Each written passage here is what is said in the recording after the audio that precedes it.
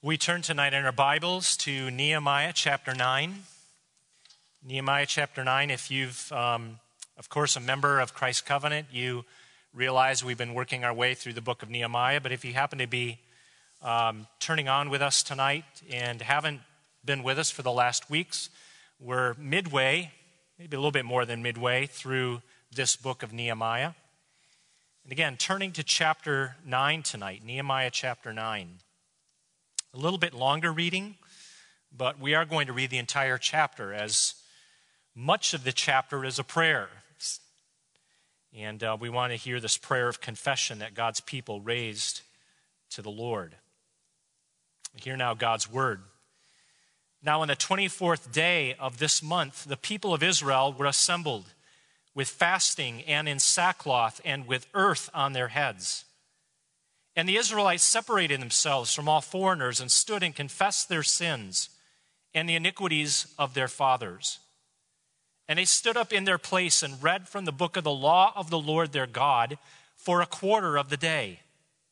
For another quarter of it, they made confession and worshiped the Lord their God. On the stairs of the Levites stood Jeshua, Bani, Kadmiel, Shebaniah, Bunai, Sherebiah, Bani, and Chenani. And they cried with a loud voice to the Lord their God. Then the Levites, Jeshua, Kadmiel, Bani, Heshabniah, Sherebiah, Hodiah, Shebaniah, and Pathaliah said, "Stand up and bless the Lord your God, from everlasting to everlasting. Blessed be your glorious name, which is exalted above all blessing and praise. You are the Lord, you alone. You have made heaven, the heaven of heavens, with all their host, the earth and all that is in it, the seas and all that is in them. And you preserve all of them, and the host of heaven worships you.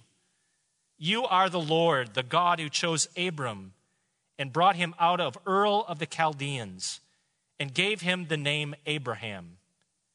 You found his heart faithful before you and made with him the covenant to give to his offspring the land of the Canaanite, the Hittite, the Amorite, the Perizzite, the Jebusite, and the Girgashite. And you have kept your promise, for you are righteous. And you saw the affliction of our fathers in Egypt, and heard their cry at the Red Sea, and performed signs and wonders against Pharaoh and all his servants, and all the people of his land. For you knew that they acted arrogantly against our fathers. And you made a name for yourself, as it is to this day. And you divided the sea before them, so that they went through the midst of the sea on dry land. And you cast their pursuers into the depths as a stone into mighty waters. By a pillar of cloud you led them in the day, and by a pillar of fire in the night, to light for them the way in which they should go.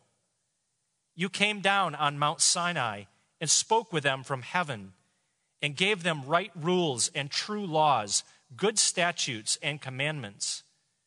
And you made known to them your holy Sabbath, and commanded them commandments and statutes and a law by Moses your servant. You gave them bread from heaven for their hunger, and brought water for them out of the rock for their thirst. And you told them to go in to possess the land that you had sworn to give them. But they and our fathers acted presumptuously, and stiffened their neck and did not obey your commandments. They refused to obey and were not mindful of the wonders that you performed among them. But they stiffened their neck and appointed a leader to return to their slavery in Egypt. But you are a God ready to forgive, gracious and merciful, slow to anger and abounding in steadfast love, and did not forsake them. Even when they had made for themselves a golden calf, and said, "This is your God who brought you up out of Egypt," and had committed great blasphemies, you in your great mercies did not forsake them in the wilderness. The pillar of cloud to lead them in the way did not depart from them by day, nor the pillar of night by night to light for them the way by which they should go. You gave your good spirit to instruct them, and did not withhold your manna from their mouth, and gave them water for their thirst. 40 years you sustained them in the wilderness, and they lacked nothing. Their clothes did not wear out, and their feet did not swell. And you gave them kingdoms and peoples, and allotted to them every corner. So they took possession of the land of Sihon, king of Heshbon, and the land of Og, king of Bashan. You multiplied their children as the stars of heaven, and you brought them into the land that you had told their fathers to enter and possess. So the descendants went in and possessed the land. And you subdued before them the inhabitants of the land, the Canaanites, and gave them into their hand with their kings and the peoples of the land, that they might do with them as they would. And they captured fortified cities and a rich land, and took possession of houses full of all good things, cisterns already hewn, vineyards, olive orchards, and fruit trees in abundance. So they ate and were filled and became fat and delighted themselves in your great goodness. Nevertheless, they were disobedient and rebelled against you, and cast your law behind their back and killed your prophets who had warned them in order to turn them back to you. And they committed great blasphemies. Therefore you gave them into the hand of their enemies who made them suffer. And in the time of their suffering they cried out to you, and you heard them from heaven. And according to your great mercies, you gave them saviors who saved them from the hand of their enemies. But after they had rest, they did evil again before you, and you abandoned them to the hand of their enemies, so that they had dominion over them. Yet when they turned and cried to you, you heard from heaven, and many times you delivered them according to your mercies. And you warned them in order to turn back to your law. Yet they acted presumptuously and did not obey your commandments, but sinned against your rules, which if a person does them, he shall live by them. And they turned a stubborn shoulder and stiffened their neck and would not obey. Many years you bore with them and warned them by your Spirit through the prophets, yet they would not give ear. Therefore you gave them into the hand of the peoples of the lands. Nevertheless, in your great mercies, you did not make an end of them or forsake them, for you are a gracious and merciful God. And now, therefore, our God, the great, the mighty, and the awesome God, who keeps covenant and steadfast love, let not all the hardships seem little to you that has come upon us, upon our kings, our princes, our priests, our prophets, our fathers, and all your people since the time of the kings of Assyria until this day. Yet you have been righteous in all that has come upon us, for you have dealt faithfully, and we have acted wickedly. Our kings, our princes, our priests, and our fathers have not kept your law or paid attention to your commandments and your warnings that you gave them. Even in their own kingdom and amid your great goodness that you gave them, and in the large and rich land that you have set before them, they did not serve you or turn from their wicked works. Behold, we are slaves this day in the land that you gave to our fathers to enjoy its fruit and its good gifts. Behold, we are slaves, and its rich yield goes to the kings whom you have set over us because of our sins.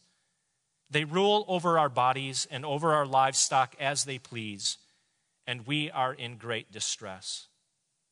Because of all this, we make a firm covenant in writing, and on the sealed document are the names of our princes, our Levites, and our priests. May God bless both our reading and our hearing of his word. Let's pray together. Father in heaven, as we turn to this chapter in the book of Nehemiah and look at this great confession that your people made, we're reminded of your great grace to us in Christ Jesus, which leads us, Lord, as well to confess our sins and to repent before you. We pray that your Holy Spirit would work this into us, that these would not just be words that we hear, but words that we respond to, that we would be people of broken hearts and contrite spirits, remembering what your word says, that when we are that kind of people, Lord, you will not despise. And so give us humble hearts to see your word, to see ourselves, and to see Christ.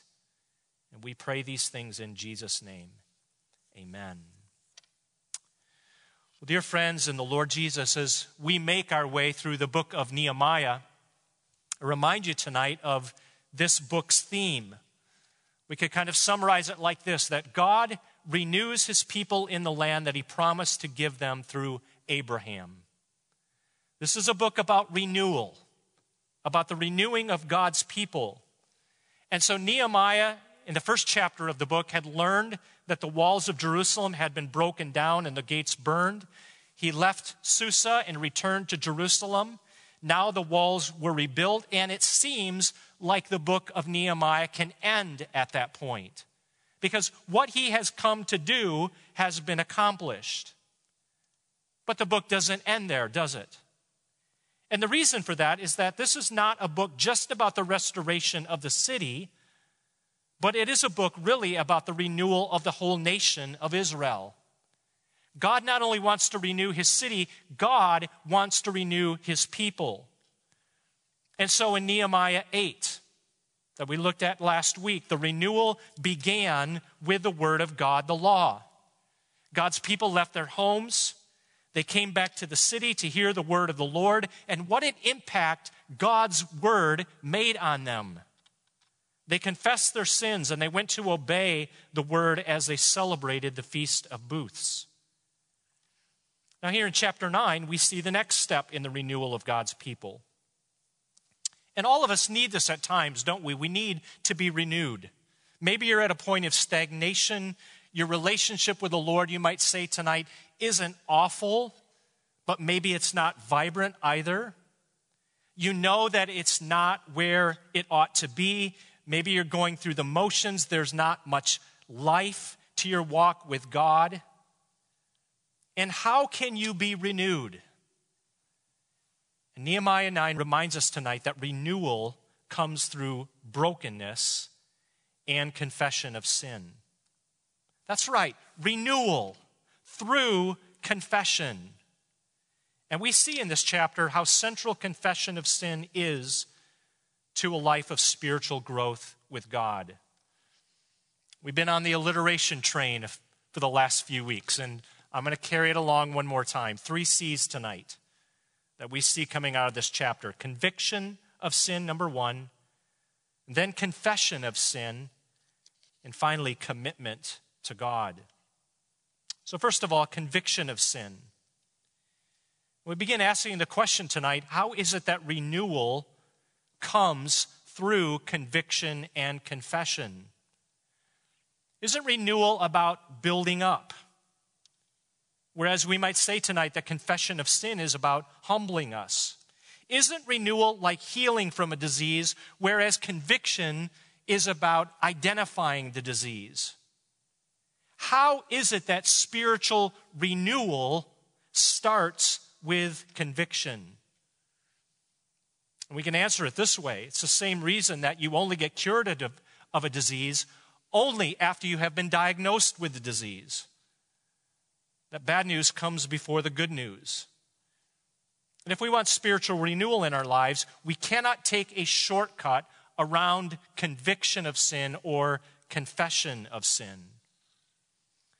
I think tonight about what the Heidelberg Catechism and the great confession that it makes at the very beginning of the confession, the great confession it makes about comfort. What is your only comfort in life and death?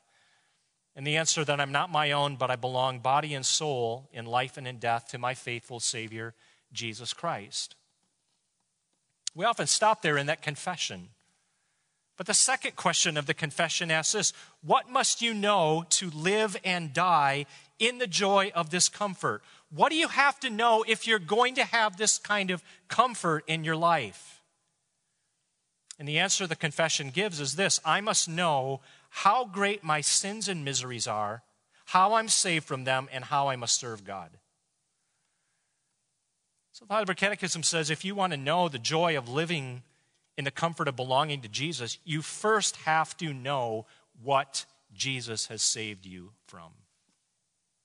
You have to know your sin before you can know the comfort of belonging to Christ.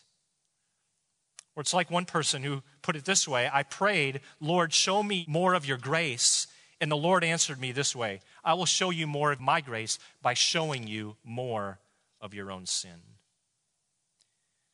And friends, that's what we find here in Nehemiah 9. God's people gather for a national day of repentance and recommitment before God.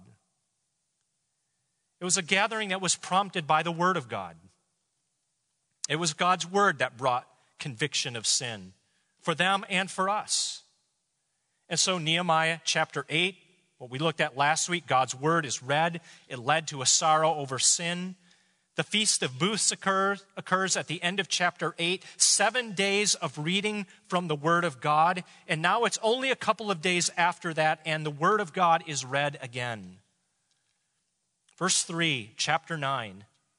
God's people stood up in their place, and they read from the book of the law of the Lord their God for a quarter of the day.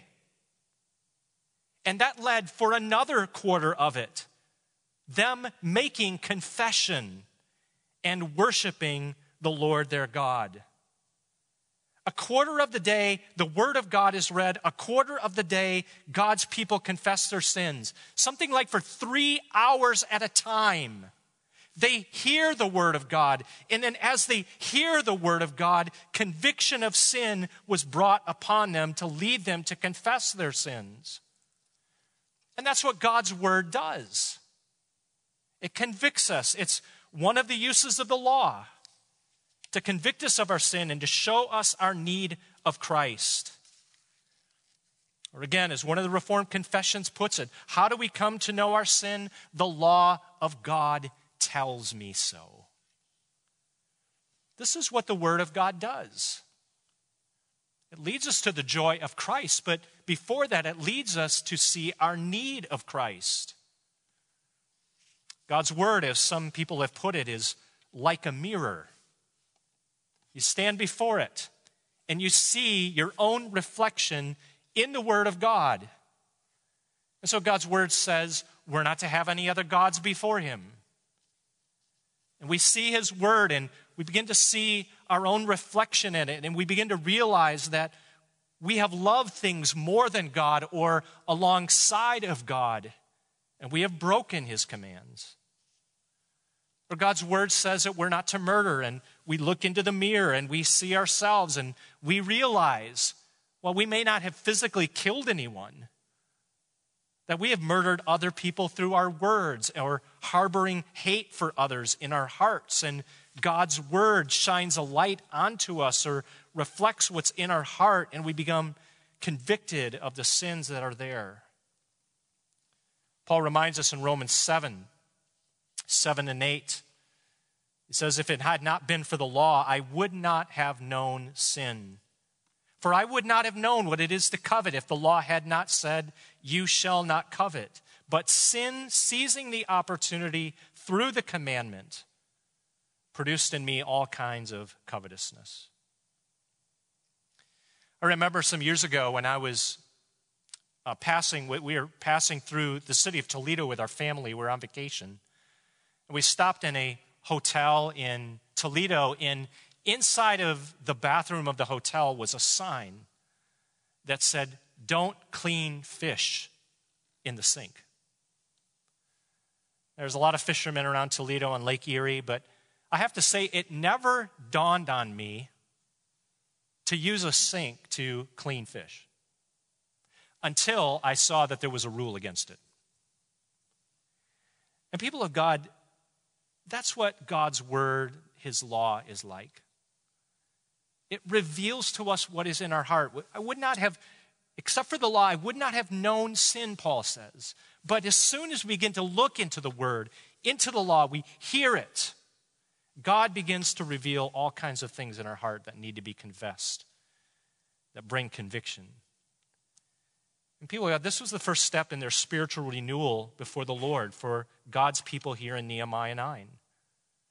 Conviction of sin prompted by the Word of God and also demonstrated by the leaders among the people.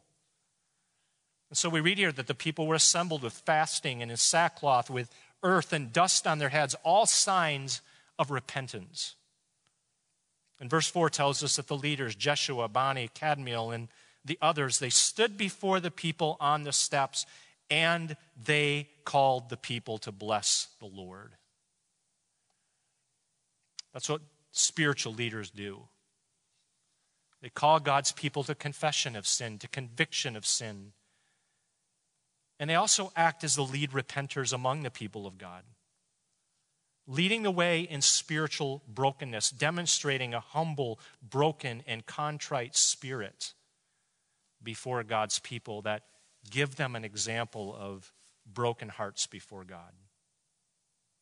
And so we see, number one, conviction of sin. It led, secondly, to confession of sin. And this is really the heart of the chapter.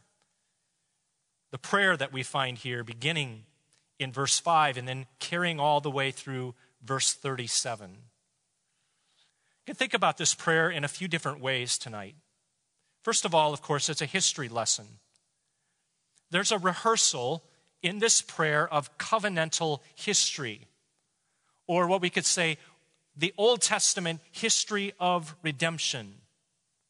And you can see this in the various parts of the prayer. And so verse 6 begins with a story of creation. You are the Lord, you alone. You have made heaven, the heaven of heavens, with all their host, and the earth and all that is in it. Verses 7 and 8, we find God's covenant with Abram and his promise to give him and his offspring the land of Canaan.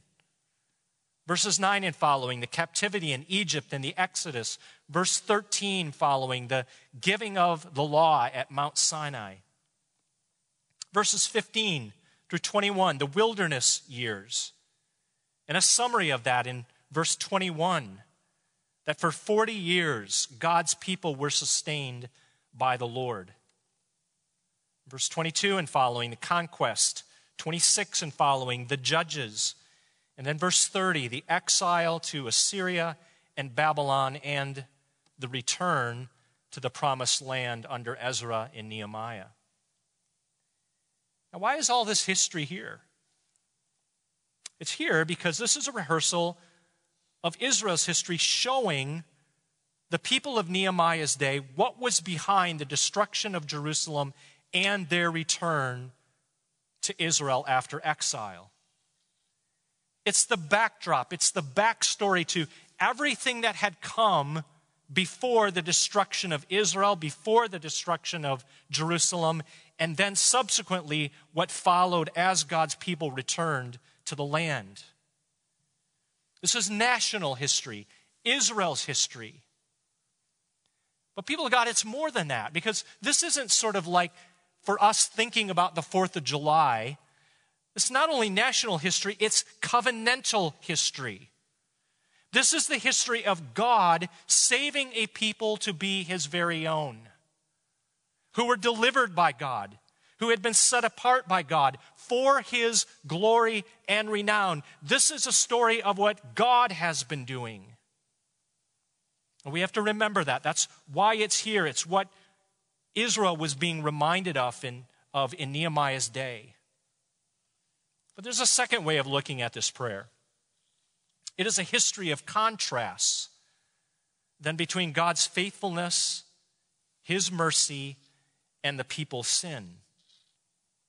And you can see this in the pronouns of the prayer. The you versus they. And so verse 6 begins off, you are the Lord, you alone. And it carries all throughout the prayer. You preserve the earth and the seas. You came down on Mount Sinai, O Lord. You gave them bread from heaven. And so on. I encourage you to take your own Bibles at some point and just begin to underline how often the word you is used. God, you did this. You did that. You were faithful. You were merciful. And then in contrast to that in this prayer, we see how often the word they is used, talking about the fathers. Verse 16, they and our fathers acted presumptuously and stiffened their necks. They refused to obey. They were disobedient and rebelled, as the prayer goes on. They acted presumptuously and did not obey your commands. And all throughout this prayer, back and forth, God, you did this. God, you acted this way. But nevertheless, the people of God acted this way. Back and forth between God's greatness, his goodness, his grace, and the people's rebellion. God was merciful, but nevertheless, the people turned away from God. Friends, you see, the ugliness of our sin surfaces so clearly in the light of God's greatness, goodness, and grace. It's his word that convicts, but also reflecting upon who God is, what God has done for us in Christ, that our sin begins to show and show up in our lives. It's like Pastor Kevin referred this morning to Isaiah. When he sees the greatness of God, holy, holy, holy is the Lord of hosts. All Isaiah can do is say, I am undone. He sees God's greatness and he begins to reflect upon himself. And so that's what we see here. God is merciful, but so often we are faithless. It's Dr. Martin Lloyd-Jones who said this was the problem of God's people. He says, there is no doubt that 99.9% of our troubles as Christians is that we are ignorant of God. 99.9% of our problems is that we are ignorant about God. We do not understand or realize his greatness, his goodness, his grace to us. David Wells put it similarly. He said, we are persuaded too often of the weightlessness of God. And sin prospers, you see, then when a diminished view of God is present in our lives. If sin is getting a hold in your life, you can be sure that one of the things that's happening is you don't realize who God is or understand it or are not appropriating it as you ought to be. We're not seeing God. We're not thinking about God. We're not worshiping God as we ought. We're not praising God for the cross. And when those things happen, sin explodes in our life. But when we do begin to see God for who he is, then we begin to see our own hearts as well. It ought to lead us to confession of sin. Sinclair Ferguson put it very clearly. He said, one reason why we know so little of filial fear is that we do not appreciate the gospel. If we would grow in grace so that we fear God like this, we must first return to the gospel and to the meaning of the cross. When you think about all that God has done for us in Christ, we will be undone. And we'll come to God with confession. Well, there's one other thing that is important to notice about this prayer, and that is that it led to authentic, specific, and personal confession of sin on the part of Nehemiah and the people of his time. In other words, this prayer doesn't simply reflect upon what had happened with the fathers in the past, but there's a shift at the end of the prayer to the present. From the history of the fathers' rebellion to an owning of their own sin. As verse 32 begins, now therefore our God. And here comes the conclusion from the history. A great summary line in verse 33. Lord, you have been righteous in all that has come upon us. For you have dealt faithfully, and we have acted wickedly. And then the conclusion, verses 36 and 37. Behold, we are slaves this day in the land that you gave to our fathers to enjoy its fruit and its good gifts. Behold, we are slaves, and its rich yield goes to the kings whom you have set over us because of our sins. You see, it began to settle upon Nehemiah and the people of his day that they were not unlike the fathers in rebelling against God. There's no blame shifting, there's no excuses, no defensiveness, no accusations that God is being too hard or too harsh, no batching of their sins together and confessing sinfulness versus specific sins. And all of these are ways that we sometimes try to soften our own confession of sin. We know the truth of our sin, but we don't always fully acknowledge it or want to own up to the specific sins that we've committed. Sometimes we confess a condition rather than our sin. And Israel did not do that here. And this prayer sets a wonderful example for us. It's owning up to our sin that drives us to see the wonder of grace. Trouble in our own life that drives us to God. And friends, maybe it's why we're lacking in renewal and hunger for God, because we have lost a sense of the depth of our own sin. As we think about them specifically, and as we begin to realize how they pile up and how great our sin is. This, of course, is not where we often want to go. Our culture shouts to us to think more of ourselves, not less of ourselves, to build up our self-esteem, not to confess our sins. But we cannot hope for real spiritual growth and renewal without this. If we want God to be at work in our lives, we need to see our need for Christ and his gospel and to confess our sins before him. And so God's word brings conviction of sin. It ought to lead to confession of sin. And then finally, we see commitment to God. And this is the last verse of the chapter. Because of all this, the verse reads, we make a firm covenant in writing. On the sealed document are the names of our princes, our Levites, and our priests. Now, we're not able to say much of anything tonight about this renewed commitment to God, what it looked like. The reason for that is that's where chapter 10 takes us. Lord willing, we'll look at that next week. But we can say that Israel must have sensed this was a new beginning in their walk with the Lord. Because what we see so often in the Old Testament at new chapters in their spiritual life is this renewed commitment to the covenant. God, we're starting over, or God, this is a new beginning, and we commit ourselves anew to you, to live for you. It's what happened when Israel entered the promised land, that new beginning. It's what happened when they received Saul as king, that new chapter in their history.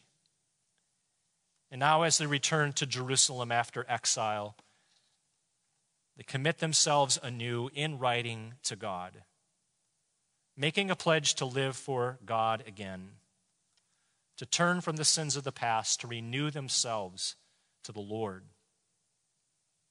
And people of God, these three parts, I think, of the chapter here, remind us of the rhythm of renewal in the Christian life. Some have put it like this with three words. The rhythm of renewal is guilt, leading to grace, leading to gratitude. Or as others have put it, sin, salvation, and service. One author put it like this: gospel logic is this. It is obedience offered by way of gratitude for grace received. Let me say that again. Obedience offered by way of gratitude for grace received. That is gospel logic. It is never the other way around. It is never grace received because of obedience offered. So why does conviction and confession of sin lead to renewal? Because, of course, they're meant to lead us to Christ. They're meant to lead us to the cross. Our sin ought to drive us to our Savior, to Jesus who fulfilled the covenant for us through his perfect obedience and death at Calvary. You see, we are to be undone so that we can be renewed and rescued by what Jesus has come to do for us at Calvary. I end tonight with this prayer. We have here in Nehemiah 9 a prayer, but let me end with this prayer from the Valley of Vision that summarizes what we've been talking about tonight. Let me, Lord, learn by paradox that the way down is the way up, that to be low is to be high, that the broken heart is the healed heart, that the contrite spirit is the rejoicing spirit, that the repenting soul is the victorious soul. And let me find thy light in my darkness, thy life in my death, thy joy in my sorrow, thy grace in my sin, thy riches in my poverty, and thy glory in my valley. Let's pray. And so, O God, we pray that we would not be people who run from our sin, but rather run with our sin to Christ. We pray, Lord, that you would convict us of your sin by your word, that you'd lead us to confess our sins before you, that we would see your grace and mercy in Christ Jesus, and then we would recommit ourselves to live for God. May those be the rhythms of our life this week, from guilt to grace to gratitude, sin to salvation to service. And we pray these things in Jesus' name. Amen.